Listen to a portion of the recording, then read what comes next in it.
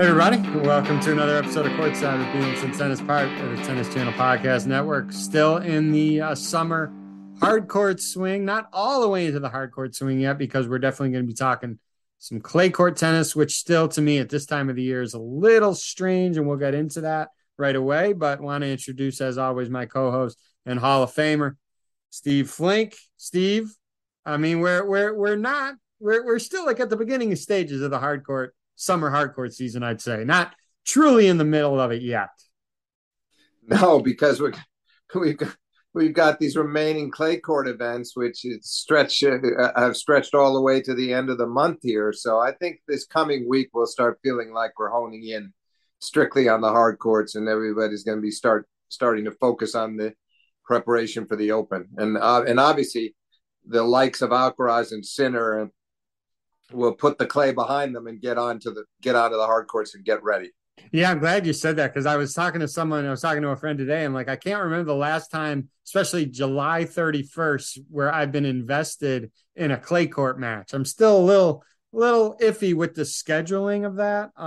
This was Carlos's second clay court tournament in a row. I think he wanted to play it because he wanted to defend it, his title from last year. You know, he rolled his ankle yesterday. Obviously, there was a risk. He was fine with it today. I want to ask you about this match, and I'll set it up for you briefly because it was really odd. Both Carlos and Jannik Sinner played a good first set. Alcaraz played a good tiebreaker. And you could talk about it if you want a little bit, but Carlos wins that first set 7-6. He's up 1-0 and has love 40 on Sinner's serve. And in my opinion, if he gets up an early break in that second set, I think it's straight sets for Carlos. I'll leave it to you to take it over from there, because we all know the match was not over at 1-0 in the second set. Love 40. Yeah, well, those are things you can never know. It's very possible that if he breaks for 2-love and holds for 3-love, that he's unstoppable. On the other hand, it was very strange the way it all unfolded from there, because, as you know, the first set was all on serve. It was a really cleanly played set. They're both holding into the tiebreak. Sinner made quite a go from 5-1 down in the tiebreak, made it close and lost at 7-5. But you figure, okay, I wouldn't have thought that the disappointment of squandering 6 break points to get up 2-love in the second set would have resulted in Carlos losing the last 2 sets 1-1. So he lost 6 games in a row in the second set, 6 out of 7. Is it 12 of the last 13? And you just wonder, that's so unlike him to go through a stretch like that, and taking nothing away from Sinner, who played really well all the way through the match. You just wonder, was he feeling the effects of the ankle and not letting on? Was he just a little mentally weary after playing 2 weeks in a row and being in another final? I don't know exactly what it was, but that's just uncharacteristic of him, that by the start of the third set, he had not regrouped and gotten his game back and started holding serve and really making a go of it, because it just completely unraveled for him. Yeah, it was pretty odd. And again, to talk about the margins in tennis are always small. Again, you and I both kind of said it. I think if Carlos breaks Jannik early in that second set, it's a routine straight set type of win. I'm going to be looking forward to seeing both these guys play a ton of times. It's an interesting rivalry. It's at the very early stages of it. Hopefully they're going to be playing a ton of big matches for years to come. Carlos is now just one thing, David, all credit to Sinner in the sense that he had just beaten Carlos at Wimbledon, and to do it again is impressive, because surely Carlos wanted revenge for that loss, and he didn't get it. And I think that Sinner, it's a good win for him. It may be just an ATP 250 event, but for him, it's going to be more meaningful than that, especially beating Alcaraz in the finals under any circumstances. Well, I hope both of them sleep well tonight and get some rest, because, we got some big hardcourt tournaments coming up for them. Assume they're both going to be playing Montreal and then Cincinnati leading up to the Open. So hopefully they'll get some rest, and they'll be ready to roll on the hard courts in a couple weeks. Carlos Alcaraz, Steve, still making your climb. He's now number 4. So I had the hand like this. Needs to be going like this. Still number 4. So we're getting close to that magic number, which both you and Renee Stubbs said is a possibility. And It's just Oh, I think I still think it's a likelihood more than a possibility, just because I don't really expect Rafa to play anything like a full schedule the second half of the year. We know that Novak, we could be almost certain that he won't. And again, assuming that nothing changes at the Open, Novak would then have his Grand Slam season would be over, and he wouldn't have a chance to defend his final round points from the U.S. Open. And then Zverev is such a question mark coming back from such a serious injury, and I am not. I have doubts about how much Medvedev defends from what he won last year. Medvedev going back to defend the U.S. Open. He was in the finals indoors in Paris. He was in the final of the year-end championships. He's got a lot to protect. And for Carlos, it's like it's just a golden opportunity to keep chipping away at those guys and to make it into the year-end championships and see what he can do there.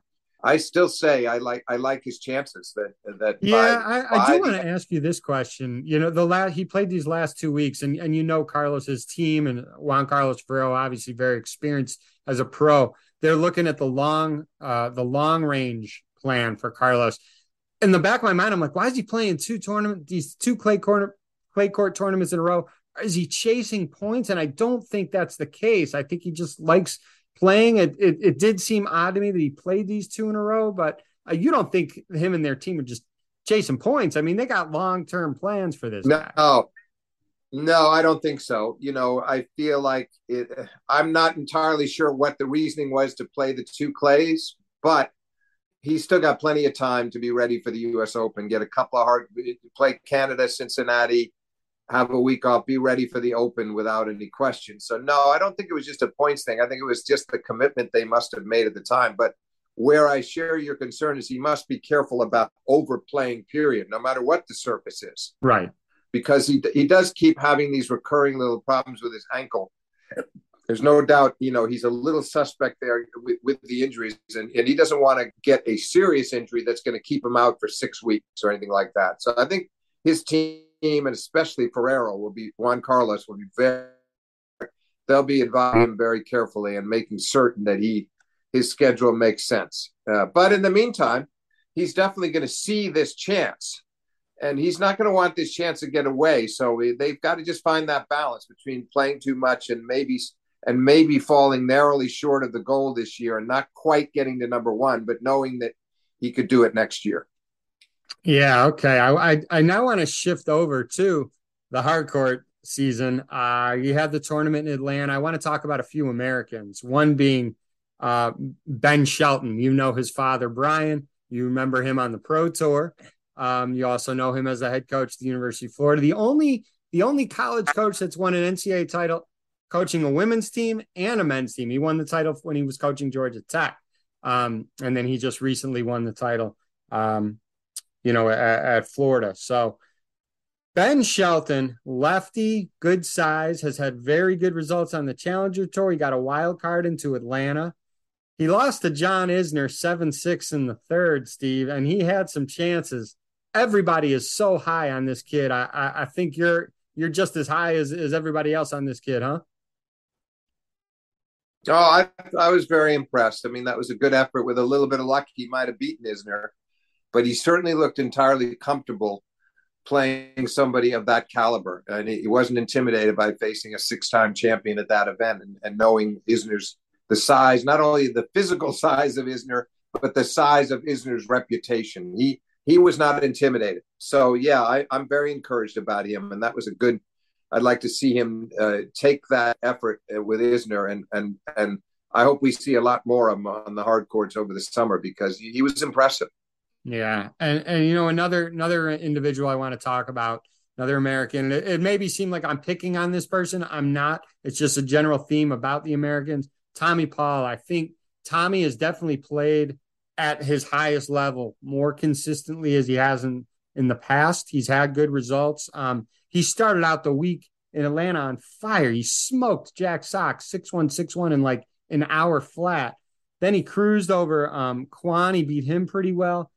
And then he loses to Ivashka. And to me, that's a match that you need to win. You want to get higher. Your ranking as high as can be. You got to be consistent. I still feel a lot of these Americans are up and down. TFO at Wimbledon, he lost that killer match in a fifth set. Who he lose to? Goffin? He lose to Goffin, right? Yes. At Wimbledon? Yeah. Right. Those are matches you got to try to win to get to that next step. And Tommy, especially, he's been playing great. We have a lot of Americans playing near their highest rankings, but those are matches you have to win to get to the next step. Yeah, I mean, yes, you do, and he'll lament it. But I'm sure Brad Stein, his coach, would tell him, "Look, we've got a lot more tournaments this summer. You can make up for that. You can learn from that." And that is the great thing about tennis is he should have another 3 more tournaments at least. I would think 3 more before the Open thereabouts, and there's a chance for him to make amends and perhaps do it, at a Masters 1000 event such as Canada or Cincinnati. And then he would forget about this one in a hurry. But if he ends up going into some kind of a losing streak, David, that's where this match could come into play. Yeah. I hope that it doesn't get him into a losing pattern where he thinks back on this one and says, this is where I shouldn't have let that happen. I don't think he will. And I think he's a strong-minded guy. He's got a lot of mental toughness. And he's got, to me, in Stein, one of the best coaches in tennis. 100%. Everybody talks so highly about Brad Stein, and he's done great work with Tommy. And yeah, I'm with you. Just hope he builds and builds and builds and gets more of those consistent week in and week out results. 2 other Americans. I want to talk about the semi because it was interesting. And, I coach, and I think there was a really good coaching lesson between Jenson Brooksby and Frances Tiafoe. For those who didn't see the match, Jenson was up 6-1, 2-0. That's 8 games for Jenson and 1 for Frances, okay? I mean, Frances looked miserable out there. We all know how hard it is to play Jenson. But Frances hung in there. He hung in there.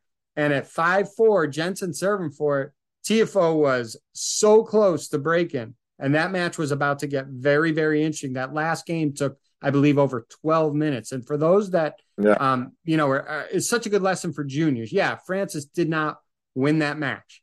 But he could have tanked it in 15, 20 minutes. That match would have been over 6-1, 6-0, right? He hung in there. That second set near the tail end of that got very, very interesting. Good lesson for juniors.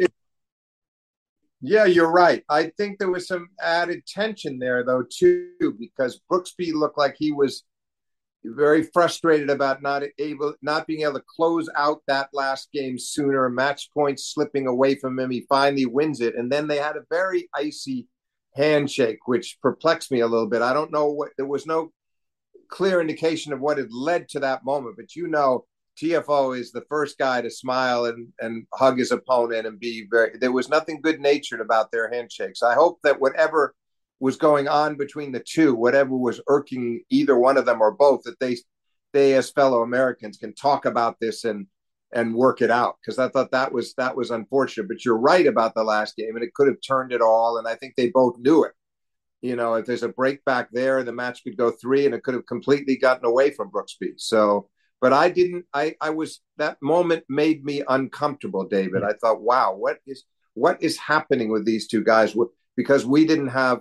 It wasn't obvious to us as viewers what had led up to it.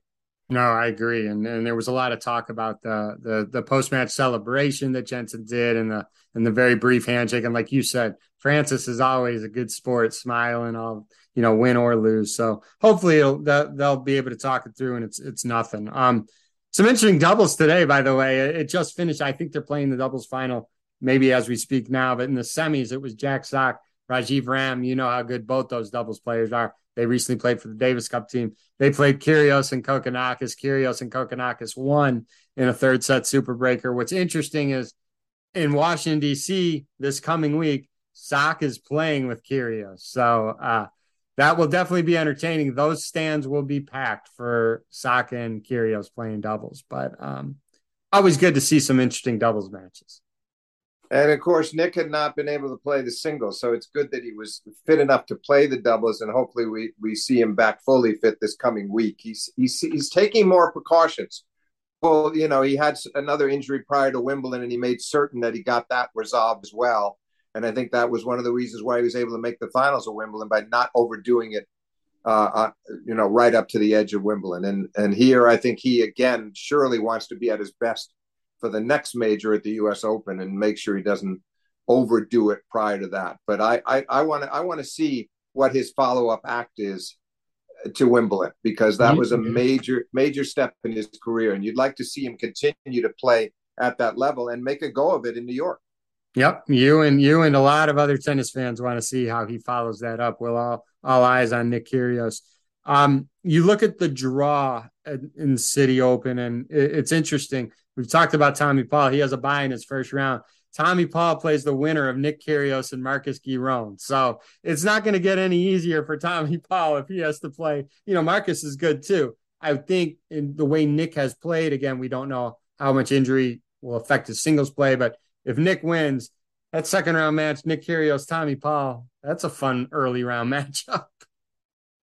Well, that could be terrific. And, I'd like to see it with both of them in good form. We'd have the makings of a really close 3-set contest, I suspect, but I do hope we get it. Yeah. I also wanted to talk about, because the City Open is split, right? I think it's a 500 ATP and it's a 250 WTA. The WTA also has another tournament in San Jose, and I was looking at the draws in the DC draw and the San Jose draw. The San Jose draw, this sport is ridiculously tough, Steve. The possible second round matchups are Maria Sakkari versus either Shelby Rogers or Bianca Andreescu. That's one of them. You have Ons Jabeur versus Madison Keys. You have Coco Gauff versus maybe Naomi Osaka. And you have Paula Badosa versus Ali Risk. These are possible second round matchups. To win a tournament, and I remember, and I cannot believe it's almost a year ago, I remember looking at the draw both on the ATP and the WTA when I was in Cincinnati about a year ago. And the first round, the second round matchups were impossible. Those are quarterfinal matchups at a slam. This sport is so ridiculously tough. And for you to get through a tournament like that, I mean, kudos to you, whoever is the last person standing. No, those matchups are they are, many of them worthy of semis or finals without a doubt. But that's what you got. You got to be prepared if you're any one of those players. You got to accept the fact that that's the kind of territory you're living in, and you're going to take some tough losses, and you just got to keep moving on and hope you get the right draws in other events, because those are very unkind draws for. There's going to be people bowing out early that should not be doing so. Right. Well, I mean, like I said, the next time we speak, I mean, we're going to be in the thick of it. We'll still be right before Montreal and Toronto, but it's going to be an interesting few weeks leading up to the Open. I know you're kind of hesitant on it. I still think, Steve, and there's a lot of pressure that's starting to build. You saw Novak Djokovic practicing hard. He's trying to be as prepared as possible. I still think there's a chance. Not that he's going to get vaccinated. I don't think he's going to get vaccinated, but I think there is a chance we can still see him in New York. I do. I know you don't believe it. I know you want him to, and I know a lot of tennis fans want to, but I think there's pressure building every single day, and I think there is a chance that we will see him in New York. Well, listen, I as I've said to you previously, I would love for you to be right on that. I would love to eat crow on this, because I would love to see him playing. And frankly, one of my writing colleagues, Steve Tigner, made the point recently in a tennis.com article that, and people that are unvaccinated can also pass on the virus to other players. So then you still wonder, how is the stance based? What is the government basing their decision on? Then we have the added issue of the American players being able to be unvaccinated while foreign players cannot. My concern, David, is that it looks to me like the USTA they seem to have boxed themselves in. If they can find a way out of this without creating an uproar, terrific. But when they made the initial statement, they were very clear that there were going to be no exemptions. So I'll be fascinated to see. I did see the video clips that you talked about, and obviously Novak's got to be prepared even if it's a very remote possibility that he gets in. I'm still not optimistic, but boy, the tournament would come alive. It would be a much better tournament with him in the field. We all know that for a lot of reasons. And I still hope it can come about. We shall see. With that, enjoy. I know all the tennis fans are loving this time. I mean, it's the summer. There's good weather everywhere. You got great matches from the first round through the finals, and you got tournament after tournament after tournament after tournament. This is the best time. So, Steve, thank you. We're going to do this again next week, and we'll keep rolling. This is so much fun right now. Yeah, I'm really looking forward to seeing what transpires in DC, David. I think that's going to be a really interesting event, because then that leads us right toward Canada, and that would be the return of Nadal if all goes according to plan. So we've got a really compelling couple of weeks ahead of us. Yep, can't wait to do it again. Thanks so much, Steve. Thank you, David.